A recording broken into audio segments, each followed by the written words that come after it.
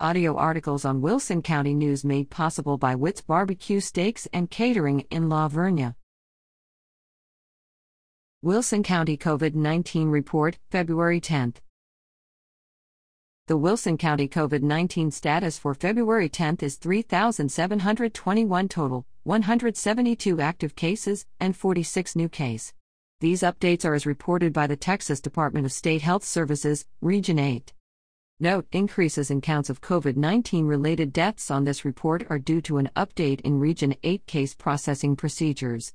Effective January 30, Region 8 will report COVID-19 related deaths using death certificate data where COVID-19 is listed as a cause of death. This will bring the Region 8 case counts in closer alignment with the counts posted on the Texas DSHS dashboard. Reader at WCNonline.com